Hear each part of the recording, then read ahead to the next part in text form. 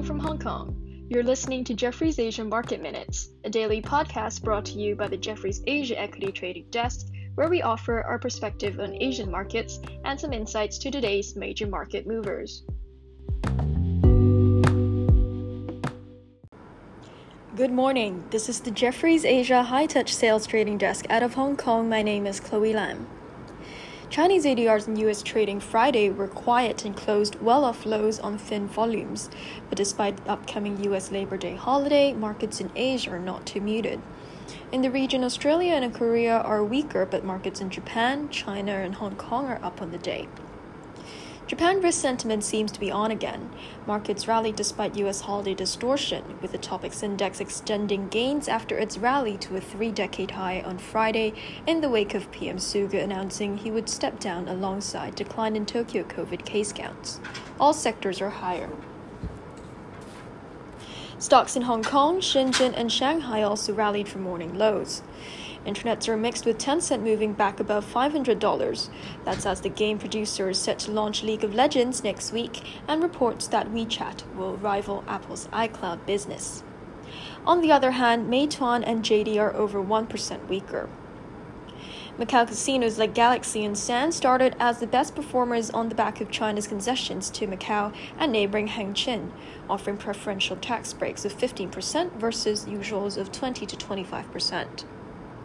Solar, however, underperformed, with profits likely taken after a strong run. And on Connect, interesting to see buy flows in Meituan and sell flows in Tencent, a reversal of recent trend. On commodities and aluminium producers, they are stronger on price hikes on the back of Guinea and rest. In Korea, Kospi recovers back from earlier weakness to trade unchanged as sentiment remains that of cautious. Seems tapering timing is not much of concern to the investors anymore, but weakening growth figures with rising prices could add possible stagflation pressure. Local institutions and foreigners are net buyers, but size is small. Tech and EV thematic plays outperform, but financial stocks notably underperform, likely as reading no additional rate hike in September. And Kakao Bank tumbles with 1-month IPO lockup expiry today. Krafton also trades lower ahead of the lockup expiry coming Friday. And in Taiwan, markets trading at unchanged levels, held up by foundry names following broker raising price targets. TSMC, UMC, and VSI are all up 1%. In non-tech sectors, steel and financials lead the advance. Shippers and airlines, panels, and lens makers pressure the index. And airlines' underperformance capacity has been impacted by stricter regulation on airline crew quarantine rules. China Airlines, EVA Airways are both down 2%. And in ASEAN, markets are mixed, with Jakarta and Kuala Lumpur weaker.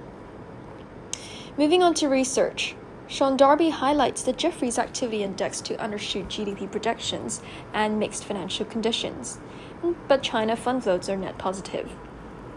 There's underwhelming PMIs and decelerating growth, while banks tighten credit lines for mortgages in Tier 1 cities in China. But the PBOC injected 40 billion yuan into the banking system last week. With that said, he remains bullish on shipping, with playing on bottlenecks and supply chain disruption, and on digital economy and software spending. He calls for a buy for Baosite. Another notable piece is our resumption of coverage of China luxury auto dealers. Sector has fallen 15 to 25% in the past month on common prosperity and chip shortage headwinds. And auto dealers are supposed to benefit from consumption upgrade, greater profit from after-sales services, improving balance sheet from shift towards agency sales model, and cyclical rebound in profit margins due to tight auto supply. And that's all you need to know about markets in Asia today. Take care, keep well, and happy trading.